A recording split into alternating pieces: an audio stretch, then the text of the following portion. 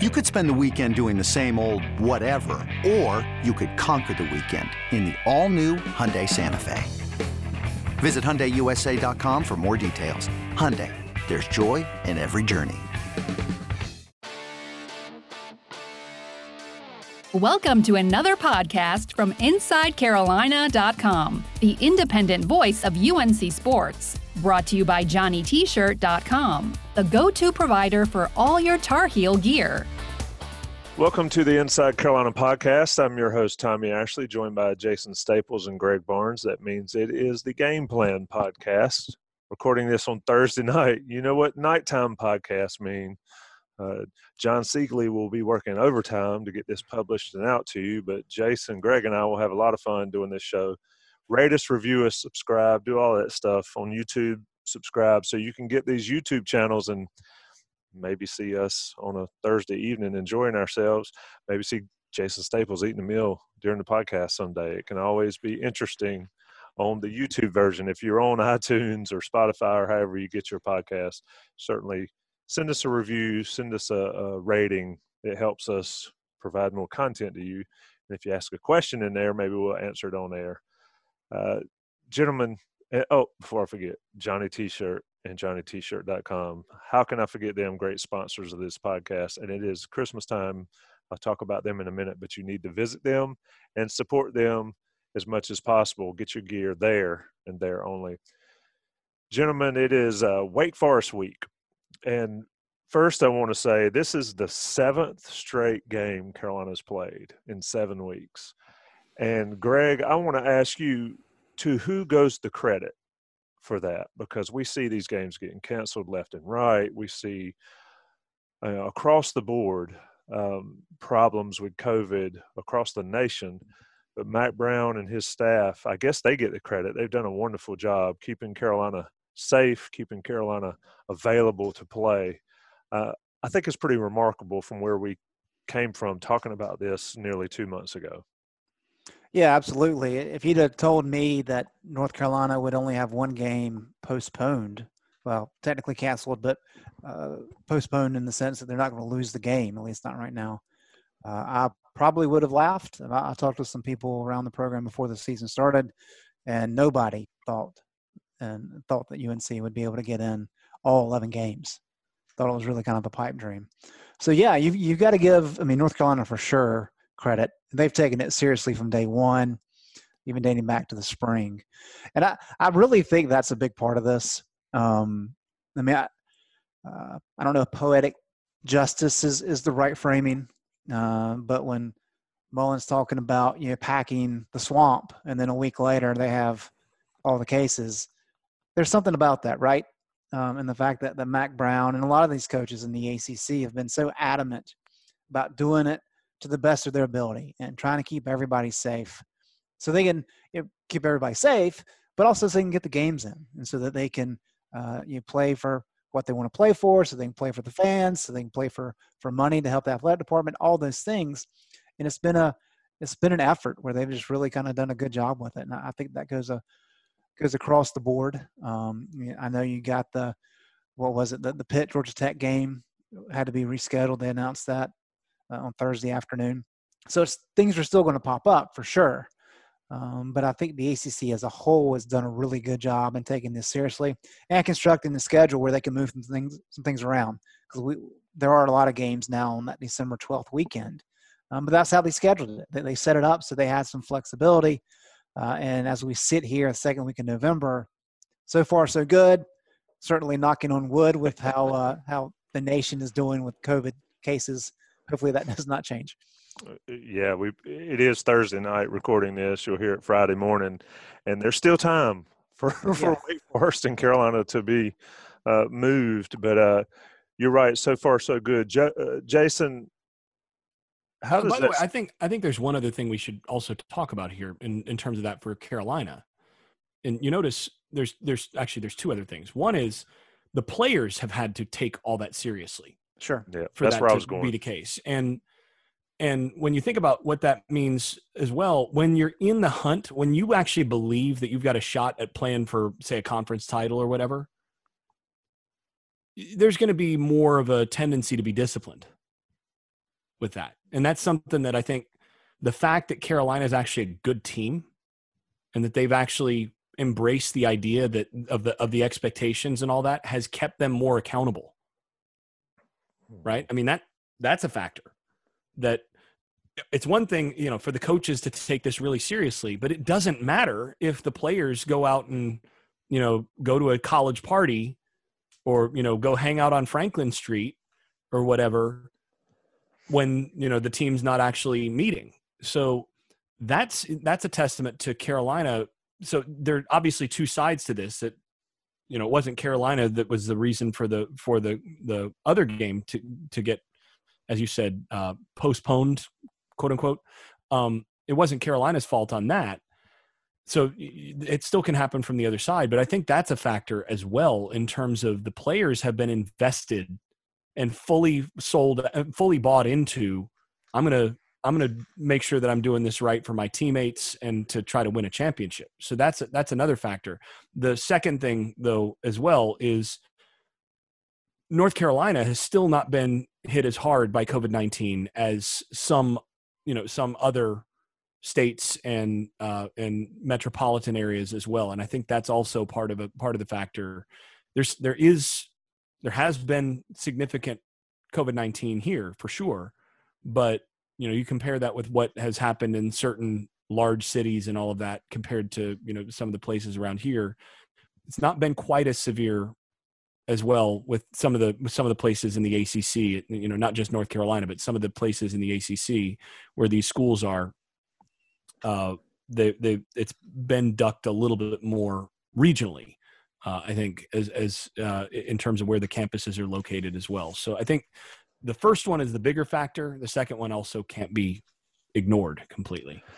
Yeah, and that tells you folks how much we do these podcasts, and because that's the exact question I was going to ask Jason. It was going to be, how does that speak to the Mack Brown's program, his program of accountability, and all those things? Jason answered it before I could ask it. Coming out of Halloween weekend, I mean, a lot of people who listen to this podcast probably you know, old enough that, you know, you have to rack your brain a little bit, but if you know, don't you know, blow a gasket thinking back too far on this. You know, Halloween on a college campus, even when most of the students have gone home, Halloween in college tends to be a pretty fun endeavor for a lot of people. So that's one of those things. I told you, don't blow a gasket now. Thinking about this, starting to sweat. But, yeah, you know, Halloween tends to be a pretty good time for college age students. And again, when you're really invested, you're going to be more likely to avoid that scene. When you're less invested, you know, those players might start, you know, decide, no, you know, I heard about a party over there that's going to be pretty good tonight, and I'm going to go to that. And the final thing, actually, to you know, make that even easier, is when there really aren't other students to speak of on the UNC campus. That factor is huge. So if you go to, you know, a place like Florida State where they've got students on campus, right? There's a lot more risk. Or Clemson, you know, they've got students on campus, and those places, they're, you know, how did Trevor Lawrence get it? Well, you know, there's just a lot more contact that he's going to necessarily have because there's people around, and you know, UNC, by pulling the plug when they did, actually, that made it a lot easier for the programs as well. And, you know, when you come to something like Halloween, where there are fewer parties because there just aren't as many students. Yeah, I agree with that. I mean, yeah, I'm not getting into the politics of it or the mechanisms of it, but when they got students off campus, for the most part, that saved the football season. Oh, absolutely. In my opinion. Yeah, absolutely. So let's talk about this game. Wake Forest comes to Chapel Hill. If I'm reading correctly, and it's hard to believe because Wake Forest is just up the road. It's the third time in almost 10 years that the Deacons have been to Kenan Stadium. Greg, they come in on a 4-game winning streak. But that's not the most impressive thing that Wake Forest comes in with. It's the turnover margin. I want you to explain to me and to our listeners how a team in college football today can be 15-1 in turnover margin. That stat might be one of the most impressive stats in the nation to me. Yeah, and it's interesting because depending on who you talk to, there's a lot of thought that turnovers are largely based in luck. Now, how much can you influence luck? We could have that discussion for quite a while, I'm sure. That certainly plays a factor when you're talking about a differential to that extent. But what Wake Forest does is they really take away the deep pass. They give up the fewest explosive plays in the ACC when you're talking about 30-plus yards, and they're right near the top, and 20-plus yards plays. So they keep everything in front of them, and that forces teams to kind of march down the field on them. And that's one of the ways that you get in these situations where they're able to capitalize. Offensively, they're just fundamentally sound. Sam Hartman has done a fantastic job. He's very smart with his decision making, doesn't take any risks, and they're able to move the ball effectively. And they hold on to the ball. I mean, he hasn't thrown a pick yet. So it's good coaching, a little bit of luck, and then some schematics. And when all those three things work for you, you end up with a ratio like that where you're plus, 2.3 in turnover margin, which is going to win you a lot of games. Jason, when you're looking at that, you look at their record. They lost to Clemson, which no harm in that. Everybody does except Notre Dame, I guess, last weekend. The outlier there is the shootout against NC State. They lose that game. But let's talk about Wake Forest schematically. A lot was made when Jamie Newman transferred to Georgia and then quit, or opted out at Georgia. You're excused. But Sam Hartman, I've mentioned this before on this podcast this week, he actually beat out Newman last year before he got hurt. And then Newman went and had a ridiculously good year for Wake Forest with Sage Surratt's help as well. Neither one of those guys will be on the field in Kenan Stadium. But what does Wake Forest do differently, if anything, than they did last year with Surratt, with Newman, and with those guys on offense? Well, I think the biggest thing is that Newman was basically another running back at quarterback. I mean, I thought it was a weird fit for him to go to Georgia to begin with, because he throws it well. He's a good thrower, but he's not like a NFL level, NFL starter level passer, drop back passer. In my view, he might end up playing in the NFL. He's got a strong enough arm, and there can be some development there. But what he did at Wake Forest that made him so dynamic was he was able, with their extremely unusual, like they've got a unique offense with what they do with that elongated mesh point where they just, the quarterback just rides along and just, they'll go through the hole together.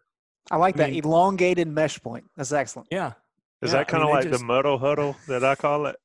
Yeah. Elongated muddle huddle. Yeah. I mean, they just, the quarterback will stick the ball in the running back's gut, and then just, they'll sit there and this is a response to so many teams deciding to try to muddy the read. So you'll have a like if you're reading the defensive end will try to not turn his shoulders so much that the quarterback obviously has to keep it. He's going to force the quarterback to hold it just a beat and then go in on the running back, because that allows the defense to regain a little bit of the timing edge. Well, Wake Forest has just leaned into that and said, okay, fine. If you're going to muddy this and the read's not clear, my guy is just going to just stay right there meshing with the running back, and he'll just keep meshing up the field until somebody tells him you got to pull it or you got to give it. So whoever's going to hit whoever's first, that's when it's going to be given. And the thing is, when Newman would pull and run, he was every bit as good a runner. I mean, he's 220 pounds or whatever it is. I mean, he's a big boy, and he's gonna. That's a grown man coming through there carrying the football who can move. And that guy, as a runner, gave you a ton of problems as a defensive coordinator, because he was just hard to get on the ground. And you're already adding the problem of that weird mesh point that you're having to deal with, and that unusual read option situation. And then they'll add to that, going with that long mesh point with RPO stuff, where the guy he's going to ride the mesh point longer and then pull and throw. And so, doing all that with a guy that can run it the way that that Newman can, that's what really made them so difficult to defend with him. With Hartman, it's different. Hartman's actually a better thrower, in my opinion, than Newman was overall. And, in terms of not off of some of that action. Newman may have had a little bit better deep ball, a little stronger arm. So, I mean, that worked well with Surratt. But I think Hartman is a guy that you can throw more concepts with. And so that's something that maybe they're not quite as dynamic in the running game, but I think they're a little bit more of a threat in the standard passing game. And again, no interceptions, only one fumble lost on the year. The other thing that's worth noting, 11 interceptions, by the way, their defense. I'm looking at all their numbers, and that's just, Greg, you were talking about this again, and I had to go and take a look at it. It's like, really, I mean, golly, that's a lot of interceptions, but no interceptions from Hartman. He takes care of the football. And that's the other thing that you're going to expect from them. But they do such a good job with that read option game of not getting behind the sticks, because it's so hard. They always have the numbers. And if you try to bring that extra safety into the box, then they're going to RPO you and throw it downfield. And that's going to make it tough. That they're so often in 2nd and 6, 3rd and 2, 3-yard gain. 2nd and 6, 3rd and 2, 4-yard gain. And that's what they keep doing to you. And then Hartman just makes the right decision over and over again. And then he's going to be consistent as a thrower, consistent enough. And that makes him tough to defend. Yeah. And Tommy, when you look at this offense in terms of the passing game, I mean, losing Sage Surratt's huge. And not only that, you lost Scotty Washington and then their third wide receiver. So those are critical losses in the passing game. And those were their vertical guys. Right. And so what does Dave Clawson and his staff do? Well, if you look at what they've done since the loss to Clemson, which was the season opener, they have carried the ball, run the ball 234 times. They have passed the ball 134 times. So 100 difference there. It's 47-27 on average over the last 5 games. And so kind of to Jason's point, they're not asking Hartman to be a hero. They're asking him to make smart plays, and they're relying on their run game. And then their defense has been good. Their defense has not been great, but look, when you've got that kind of turnover margin, and you're looking at when I look at Wake Forest, you're looking at, okay, this team is 27th nationally in red zone offense. They score almost every time they get into the red zone. 3rd nationally in turnover margin. They're converting 3rd downs, not at a great level, but 38%. It's not terrible. And then they take care of the ball. And so you do all of those things, and you've got a smart quarterback, you're going to be in a lot of games. And when you add to that, you're not giving up explosive plays. You're making other teams march down the field, which gives them the opportunity to make those mistakes. This is kind of a well-crafted approach. You've got to have the players to execute it. You've got to have guys to know their roles, know their jobs, and make sure they make smart plays. And you can cover up a lot of talent deficiencies that way. So I think you got to give Dave Clawson a lot of credit for the way that he's coached this team, even though they don't have some of the weapons at some of the skill positions that maybe they had last year. Greg, a lot of people always would talk about Duke does not beat themselves. Wake Forest is the epitome of not beating themselves with the things you outlined there. Looking at them, they've got the running backs, Walker and Bill Smith have been, that's their version of Javonte Williams and Michael Carter, not to that level. But then Roberson, and I apologize for mispronouncing his name if I've done so, can make plays, and he's got the speed to get loose. He had the 80-yarder against Syracuse. Greg, before we get to the game plan portion about what we think will happen, what's the potential loss of Brian Anderson mean to the North Carolina offensive line? Well, I think if he doesn't play, that's a pretty significant loss, especially when you factor in we don't know exactly what Jordan Tucker's situation is. Tucker did play against Duke. He has practiced. I mean, it's really just the hand that he's got a cast in. But when you're a tackle, you need both hands. And so having that cast in, they decided that it was better to have Awesome Richards out there opposite of Joshua Zudu than relying on Tucker too much. And so that's a big part of what Stacey Searles has been dealing with. And then you add in the fact that maybe Anderson can't go.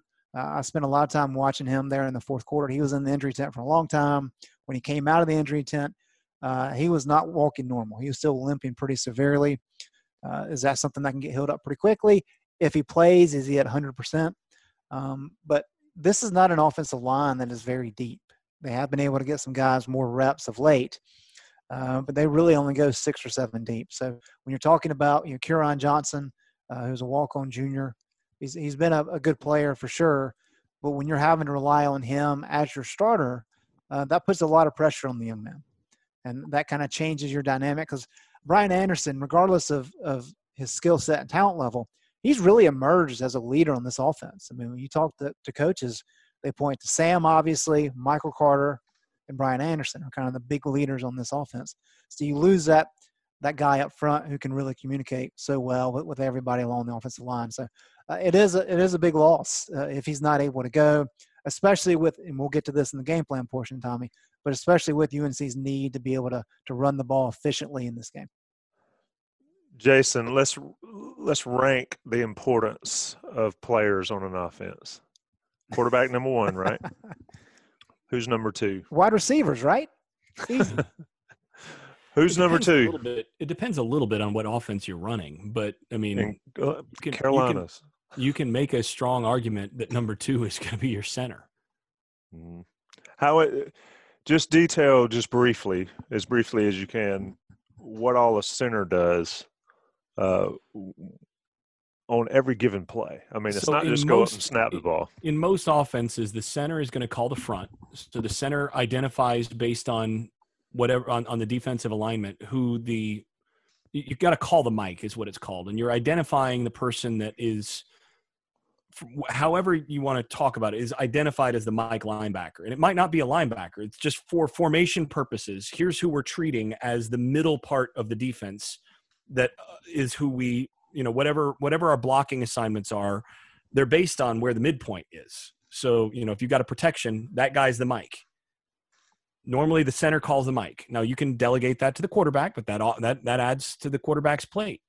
But you've got designation of the mic. You've got any sort of protection checks or checks in the running game in terms of run blocking. That goes on the center generally as well. It can be done by somebody else, but it's just a lot harder. And so that usually goes on the center. And then of course the center has to snap it, which that's a lot more complicated than most people think in terms of there are a lot of guys who can play offensive line really well who cannot snap. And then there are a lot of guys who can snap it, who can't snap and block. Right? You've got to actually be able to snap the ball. And you got to remember, they're allowed to move. As soon as your arm starts moving backwards, they're allowed to move. So you have to snap accurately while getting hit as you're finishing your snap. And then you have to anchor enough to be able to do your assignment. So you got like a zero technique over you, and you've got to be able to snap, anchor your feet, and then turn your hips and all that wherever you're trying to keep that guy from going while he's going on your first movement. Good luck with that. I mean, the center is a really tough spot. And Carolina actually asks a decent amount of their center because they move. They'll ask Anderson to pull some. They do all sorts of things with him. So, and that shows you that they believe he can do it. So, yeah, that's significant. And, the other reason that you could argue that it's the center is not only is he essentially the quarterback of the offensive line, but it's sort of like in baseball. If you want to be strong, you want to be strong up the middle. If you're going to have any weaknesses, you want a weakness on one edge because you can kind of compensate for that one way or another. If you've got real problems up the middle, that's the fastest way to get pressure on the quarterback is right up the middle. And if you can overpower somebody and push a guy right back into the quarterback's lap, nothing causes more problems for an offense than when a defense can dominate the middle of the offense. So, this is why you could argue it's the center. Even if that's not your next best player, you at least have to have that. You have to have somebody you trust at that position, or your offense is going to have trouble. Yeah, we know how tough pressure up the middle is for 95% of quarterbacks as well. And Anderson's really gotten better in that regard as well. We'll see what happens. I mean, Kieran Johnson could play. Jonathan Adorno is certainly a young guy that they can use. We'll see what Carolina does. Let me take a short break, talk about Johnny T-Shirt, JohnnyT-shirt.com, sponsor to this podcast, Jason's favorite advertising read there is. We need to get another one in here. It's Christmas time, Black Friday deals. They're always having sales. Look, they've been selling this throwback jersey. That's pretty cool if you like the old Mac Brown jerseys. In fact, my drink is a theme. It's the 95th batch of Blackened, Metallica's bourbon. That might be relevant on Saturday when those throwback jerseys potentially come out. Johnny T-Shirts had them on sale all fall. Great thing about Johnny T-Shirt, not only all the gear they sell, is that you get 10% off your everyday order if you're an Inside Carolina Premium subscriber. Tack that onto the sales they have, and you've made wonderful savings, and you've provided a service to a local business that's alumni owned and operated. Shop there, shop online. They're great. You can't go wrong there. National guys are going to pay their bills. We'll be right back with the game plan portion of the Game Plan podcast. I'm Tommy Ashley. That's Jason Staples and Greg Barnes. This episode is brought to you by Progressive Insurance. Whether you love true crime or comedy, celebrity interviews or news, you call the shots on what's in your podcast queue. And guess what? Now you can call them on your auto insurance too with the Name Your Price tool from Progressive. It works just the way it sounds. You tell Progressive how much you want to pay for car insurance, and they'll show you coverage options that fit your budget.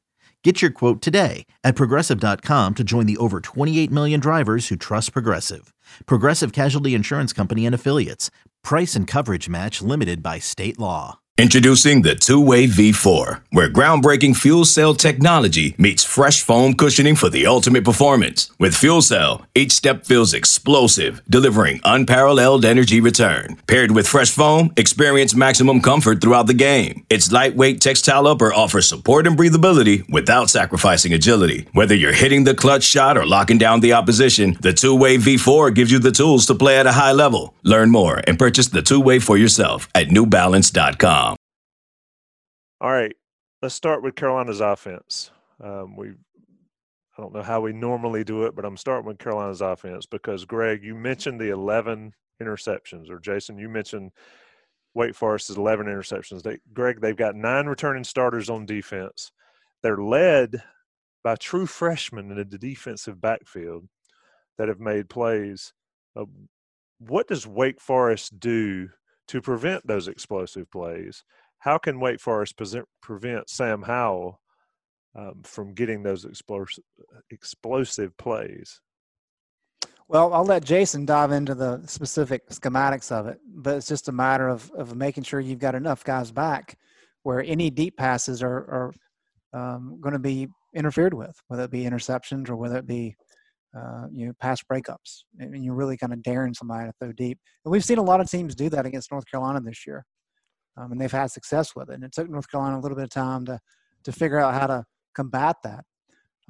But I really think more than anything, this is a game where Sam Howell just has to be smart. I mean, if you look at what Wake has done, how they've won these games of late, they haven't lost a turnover battle in any of these games. And the last couple ones, they've been +2, +3. And that's going to get it done.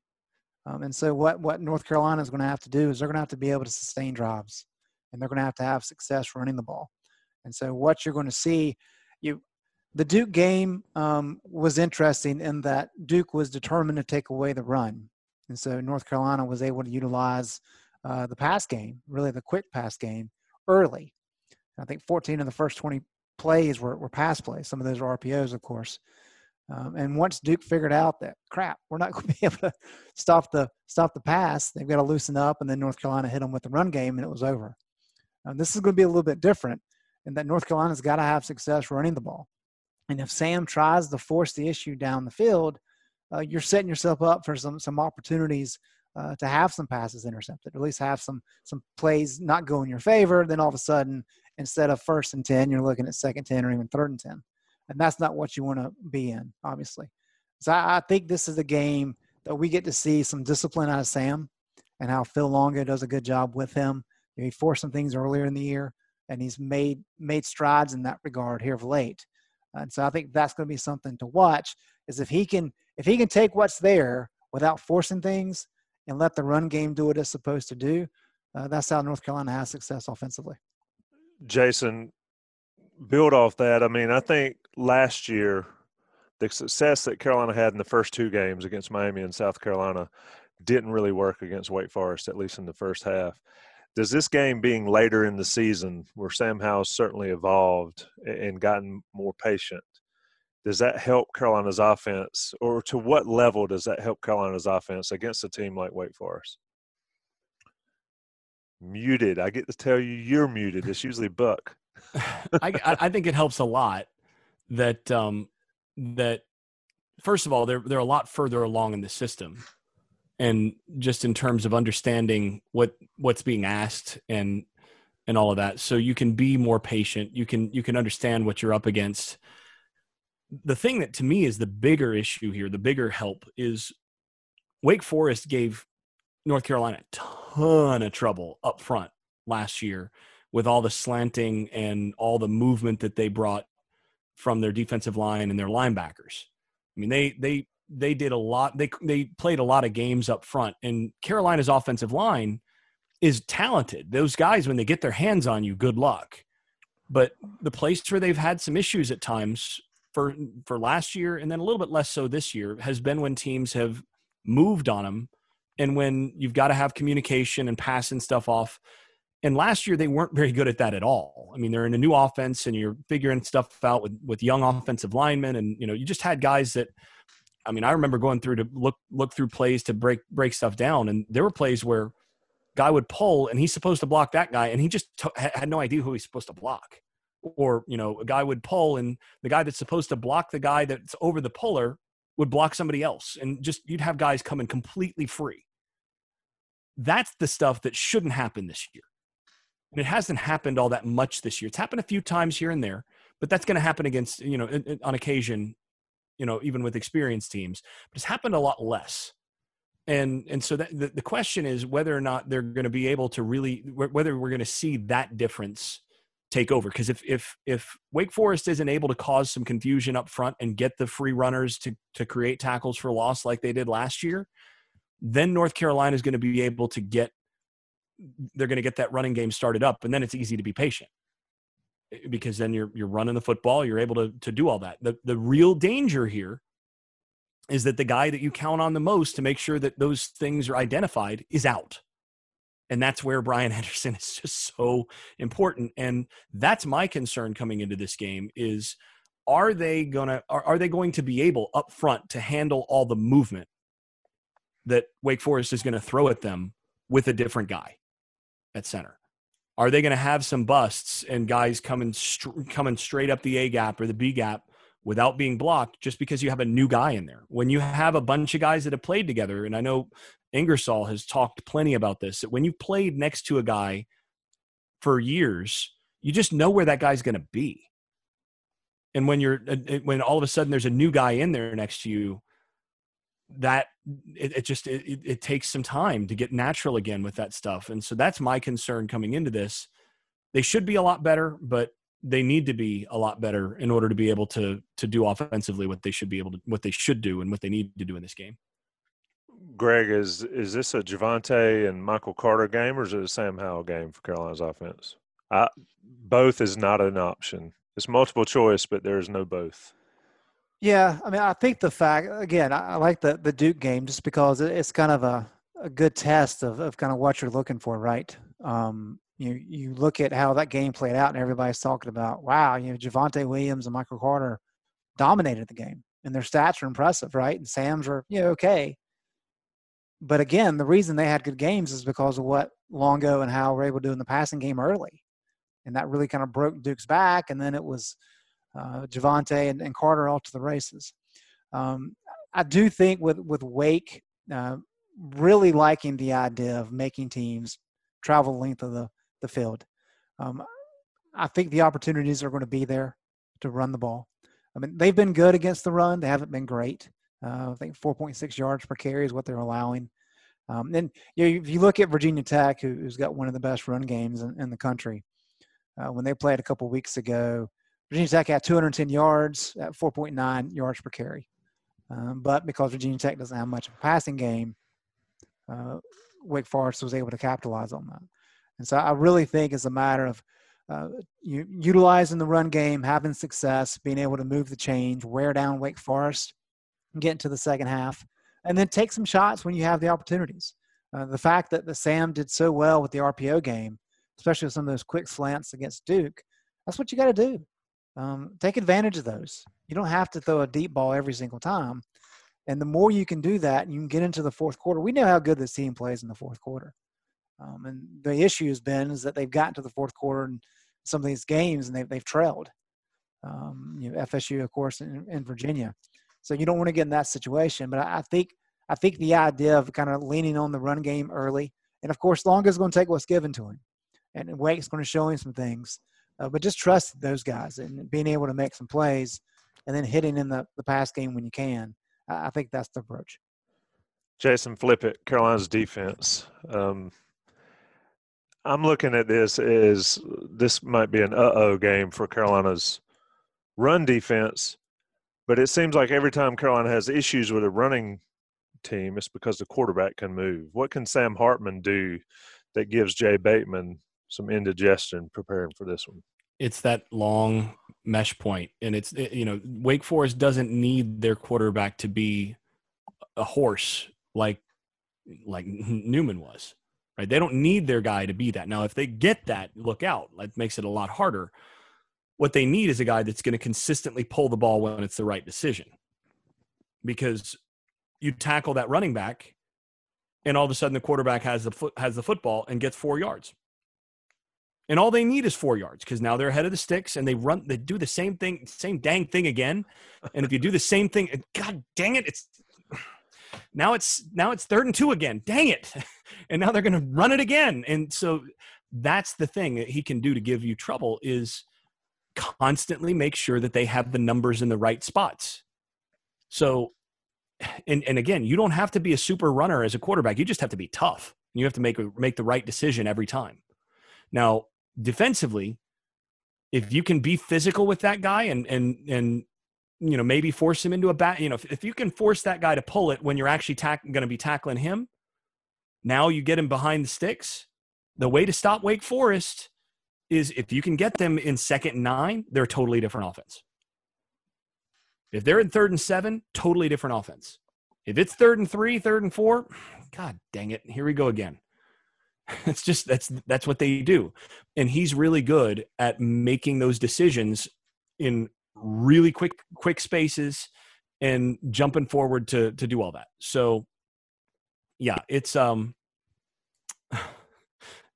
it's tough. So let me ask you this. Why, when I watched Wake Forest play last year, especially with Newman, and I'll freely admit I hadn't watched a ton of Wake this year, but why would a defender, whether it was Carolina defender or not, just hesitate? Why not just hit them both when they're in the mesh? Well, if you can hit them both, if you've got the guy that can actually do that, then that's great. But the problem is, if you hit them both, you've got the risk of taking down neither. Right? So, it's one thing if you have, let's say you're Jeremiah Gemmel, you come through and you're able to make contact and you hit them both. Well, you can't get your arms around both of them, right? You better hit them both real hard, because now you're going against 450 pounds of man, and you're 225 pounds of man, right? You got a problem.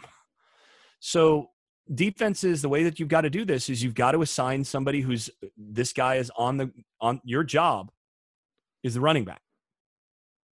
And your job is the quarterback. Your job is to tackle the first guy through. Your job is to take the second guy through. You have to do that. And you have to, and the thing is, it makes it harder is you can't just give the same guy the same assignment every time, because then they'll change up who they block and how. So, okay, every time Jeremiah Gemmel's going to be on the running back every time, or we're going to always have this defensive tackle is going to be the guy that we're going to assign to that gap, and he's going to have the running back every time. Well, then they're going to option that guy a different way. They're going to block that guy, and now the guy that's responsible for that guy there's nobody for him. and they're going to leave somebody else unblocked, and now you're screwed. That's option football, and it's not unique to Wake Forest. What's unique to Wake Forest is how long they ride that mesh point. But everybody who runs option stuff, and that includes North Carolina, this is a problem for teams that play against them. So what you're going to have to do is you're going to have to find a way up front. You know, if Ray Vohasek or, you know, Tamon Fox or somebody can take 2 gaps at once on a given play, that evens your numbers back out. Now, if he does that and then manages to get himself, you know, beat pretty bad, then you're in real trouble. But you've got to have somebody who makes a play. Or, you know, if you're going to hit the running back so hard that the quarterback is going to be affected by it. That's what you've got to do. So, okay, they're going to slow that mesh point down. You better don't even waste time, you know, muddying that mesh point. Just hit the crap out of that running back and force the quarterback to keep it, and then try to hit the crap out of the quarterback when whoever gets there gets there. That's what you got to do. Just hit somebody. That's what watching them last year in Winston-Salem. A lot of guys several times just stood there and didn't hit somebody. That's what they're banking on. They're banking on taking away your aggressiveness. And honestly, you've got to Jay Bateman has to tell his guys, look, if you've got a shot on this guy, you got to take it. Yep. Hit somebody. Do your job and rely on the next guy to do his job and get to the quarterback when he pulls it. Yep. Absolutely. Greg, Wake's passing game. I mentioned Roberson early. Hartman makes great decisions with the ball. The thing about Wake Forest, that we've talked about the mesh point, I can't believe they've only put the ball on the ground a couple of times. I mean, it's unbelievable to me. But Carolina defending their passing game, Patrice Renee is going to be important. Well, they can throw it. I mean, he's got 33 catches for 490 yards. I envision a Georgia Tech type deep shot. But, Greg, where does Carolina on the defensive on the back four or the defensive backfield, who stands out in this one, do you think?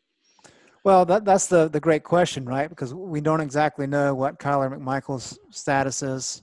We don't know Don Chapman's status. The hope is Chapman's going to be back. We'll have to wait and see. So when you're having to rely on guys, I mean, North Carolina's 4 starters in their season opener did not play against Duke in the secondary. That's significant, and credit to the guys that were in there who did a pretty good job. But you've got to be careful. One thing I would point out, though, with Wake kind of leaning on the run game a little bit more, they've thrown the ball 172 times.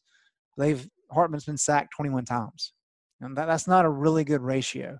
And so I think really what you're looking to do is you limit the run game as much as you can first and second down. We talk so much about winning on first and second down, and you get Wake into these obvious passing downs, then that's where you can have some success, and that's how you can get off the field. And like Jason says, 3rd and 4 versus 3rd and 7, completely different. And I think that's kind of where the margins are for where North Carolina can have some success defensively. And if you're sitting at 3rd and 3 or 3rd and 4, passing game's a whole lot easier for Sam Hartman. And so that's where you've got to get creative. But the main thing for UNC is to win on first and second down, to get into some of these downs where you know exactly what he's going to do, and you send guys after him and try to at least force him out of the pocket, kind of get him down before he can do some damage down the field. All right, I ask all those questions because it's going to come up relevant in my prediction. Jason, let's go to predictions. Carolina and Wake Forest in Kenan Stadium, 12 noon.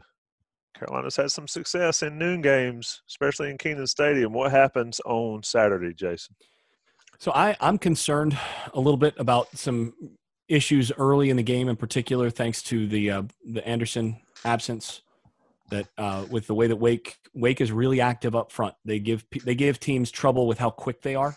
And Carolina's offensive line is huge, and one of the things that you can do to try to give them trouble is actually force them to have to block guys that move a lot and are really quick and get quick penetration and all that.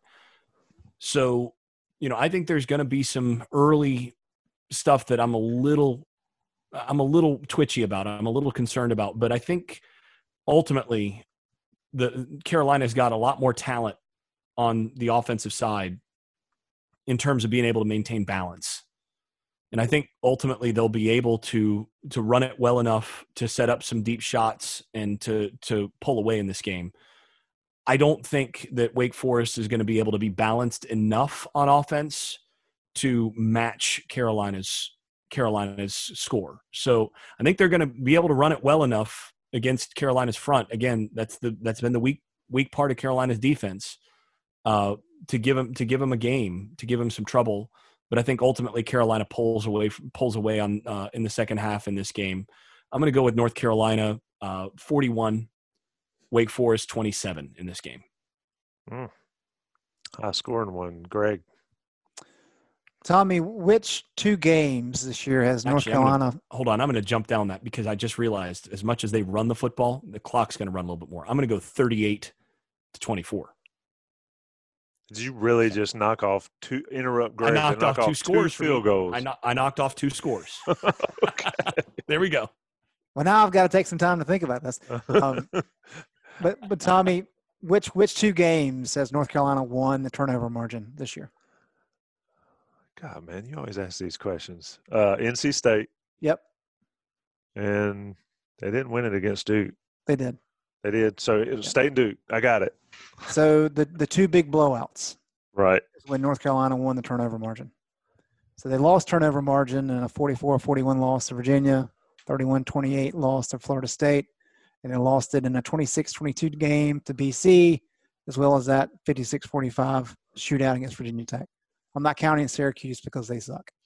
And it was like 2 years ago. Right, exactly. Yeah, it was like 2019. My point is, Jason, of course, is right in everything that he said. But the great equalizer is the turnovers. And if Wake Forest is somehow able to win the turnover margin and say go +2, this is going to be a very tight game. And North Carolina, they've had trouble forcing turnovers primarily. And they've had a little bit of mishaps with taking care of the ball. They're not too bad. I don't think Wake's going to have as much success in forcing turnovers as they've had in the past. Some other games this year. I think Sam Howell's done a really good job. And UNC running backs have done a great job taking care of the ball, not fumbling. I know Javante had one, I guess, where Virginia, but it fumbled it out of bounds. So I think because of that, this tilts in North Carolina's favor. This is another one. I'm a little surprised that the point spread is 2 touchdowns. But I think North Carolina takes care of the ball well enough to win this one. I've got them winning 35-27. Ooh, 2 Carolina wins. Let me tell you. Okay. I ask about hitting both, Jason, for a reason. Sam Hartman has rushed hold on, I had it right here in front of me. Daggone it. Hartman on the years averaging -4 yards rushing a game. I understand that sacks play into that. He's had 21. But he is nowhere near the runner that Jamie Newman is. The running backs, on the other hand, are averaging 88 and 78 yards a game. They have some success, and they're pretty good. Carolina has to tackle the running backs. If Sam Hartman runs wild against Carolina, then you tip hat to Dave Clawson, and Wake Forest likely wins this one. I think that Brian Anderson's absence or not, if he plays, how effective he'll be, I think that is big. We've talked about it, Jason. You really hit on it. Anderson is key. A lot of people were down on him. At times, he has gotten so much better. So his absence is concerning. Carolina has to catch the football. Diami has to catch the football. Whoever's in the slot. Emory Simmons has been fantastic. They can't have tip passes because Wake Forest has been opportunistic in getting those type interceptions. I keep wanting to pick a football score instead of a basketball score in these games, but it's hard for me to do so knowing how Carolina can put up points. You said you backed it up, Jason. What'd you say, 38-24? I'm going to go 40 Carolina, 31 Wake Forest. It all depends, like Greg says, on turnovers. And if Carolina can be smart, if Sam Howell can be smart and they can hit the running backs and force Sam Hartman to beat them on defense, I think Carolina wins this one. in some potentially throwback uniforms. Wake Forest is sneaky good, and Dave Clawson is a sneaky good coach, and they don't get enough credit, but I think Carolina pulls it out. Jason, I am praying that somebody tries to hit the mesh point and just splits right in between them, just so we can talk about this next week. So split the elongated mesh. Look, it's we've gone at this for 7 straight weeks in the middle of all this that's going on. You guys have been champs.